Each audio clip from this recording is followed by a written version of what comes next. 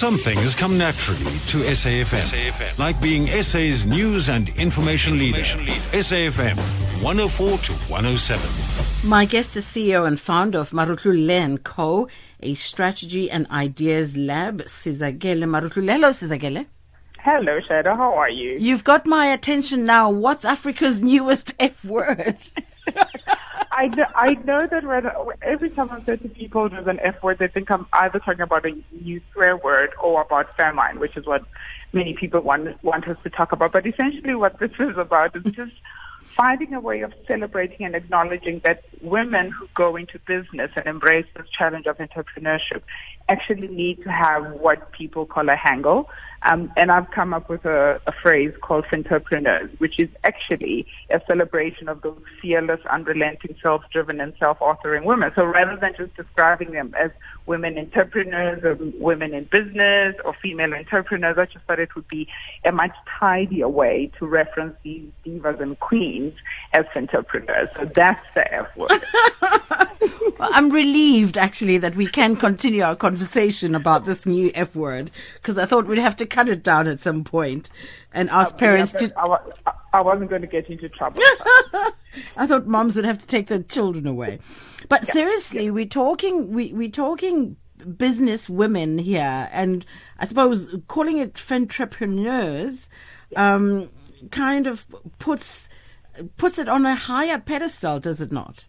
Yes, it does. But also, I think additionally what this does is that we acknowledge that there is a special lane and a special element and source that entrepreneurs bring to the challenge of entrepreneurship. If we accept that Africa's future is not only female, but also that it rests on the engine of entrepreneurship, then it's important that we call this out for special attention. And I'll tell you why this bugs me. Mm-hmm. It bugs me because I'm a entrepreneur, but also because I'm a creative practitioner. I also wanted to find a way of being a supporter to many of those other entrepreneurs out there. So our business specifically wants to become the brand whisperer for entrepreneurs. That's all I want to do. I just want to work with entrepreneurs to help scale up their businesses, because part of what's missing here, Shadow, is many of us go into business to start commodities. But commodities are not bankable. Only brands are bankable. So how then do we merge the ambitions of a entrepreneur with the expertise we have at Marutlulle & Co. to make magic that's going to move Africa forward? That basically is what we want to do. So we seem to be shifting the goalposts, because a lot of us are trying to catch up with what entrepreneurship is. And now we're now chasing the idea of entrepreneurs. Yes. What are we saying to young entrants of the entrepreneur space? We are saying there is room at the table for all of us to contribute our unique set of skills, right?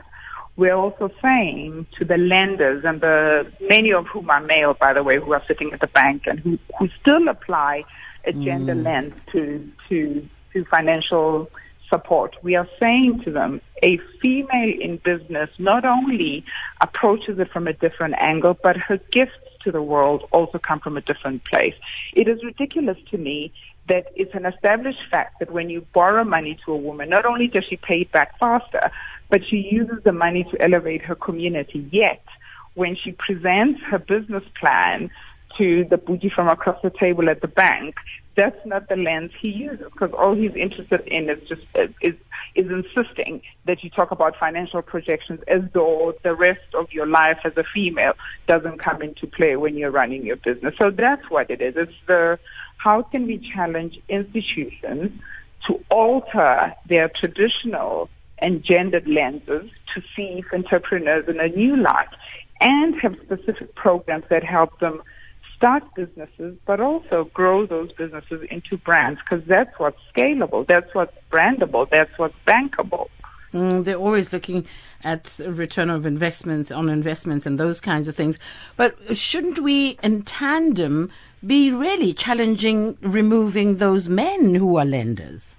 Yes, I mean it's a whole systemic thing, right? So the challenge is for all the females who are decision makers in financial services, what have you done to support entrepreneurs? That is my one challenge, right? The second challenge is for entrepreneurs themselves, what have you done to invest in your brand? Because, Shadow, we can't compete on price. This idea that you sell tomatoes at 10 rand, I sell tomatoes at 9.50, that's not sustainable. That's not building a brand. And we all can be going into event planning. It's beautiful, I know, but that can't be the only thing we do. There are other industries and services we can provide. So it's yes, I know that I'm challenging the system, but I'm also challenging those of us who are practitioners and saying we also need to diversify and invest in our own brands. Because if a brand is the opposite of a generic, then what have you done to feed your own distinctiveness? That is the challenge. So what you're saying is required really is for us to make an effort to invest in our own brands, but also I see that we need some kind of mentorship from those that have been successful entrepreneurs. Fantastic. I agree with you. Because that intergenerational conversation can't be undermined just because I was born yesterday and therefore think I'm super confident and I turned on the lights. It's important that those of us who have been in the game a little longer than someone else, that we look back and we lift as we rise. So that element of mentorship is really important. But also what tends to happen is when I tell you the ways in which I have failed, I'm also saving you the pain, right, of going through that same exercise. And hopefully, if you're not failing as much as I am, it means you're going to win in ways that I wasn't able to win. So this is a conversation that says, firstly, could we get this into language that we're not just women entrepreneurs or female entrepreneurs? If we're entrepreneurs, then there's an equity to it. And two, we challenge the lenders. And three, we challenge the decision makers who are female who can alter the reality of entrepreneurs. Sizakele, who should come and seek your wisdom? I like that. Who should come and seek my wisdom? Anyone who's listened to this conversation and said, oh my goodness, what have I done to build my brand, right? Because for us, Sharon, let's think about it for 2 seconds. Nobody goes into a store and says, I'm here to buy black syrup that's got 2 cups of sugar, right? They go, hi, I'm here to buy a brand that starts with a C and has another C, right?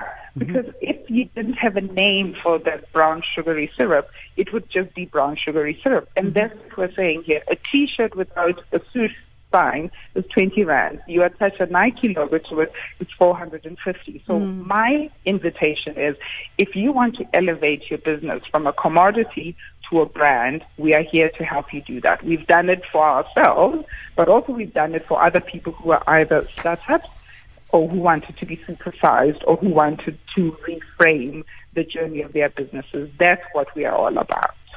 Well, we're directing everyone to your website, and I'm hoping that when you've created more brands, we have another conversation. Sizakele, thank you so much for introducing us to Africa's latest, newest F word, fentrepreneurs. And thank you so much. So your website is sizakelemarutlulle.com, right? That is correct. That's correct indeed. Thank you so much for your time. Good job. Thanks for chatting. Take care. Bye-bye. Take care. Bye-bye. That's Sizakelemarutlulle.com is where you find her. She's the CEO and founder of Marutlulle & Co. Coming back, we're speaking to our Minister of Communications, Mamoloko Kubai Ngubane, who's going to talk to us about, we are in the 16 days of activism for no violence against women and children period, and that campaign has a theme, and she'll talk to us about the key messages, also maybe touch on the 7th National Imbizo Focus Week after this.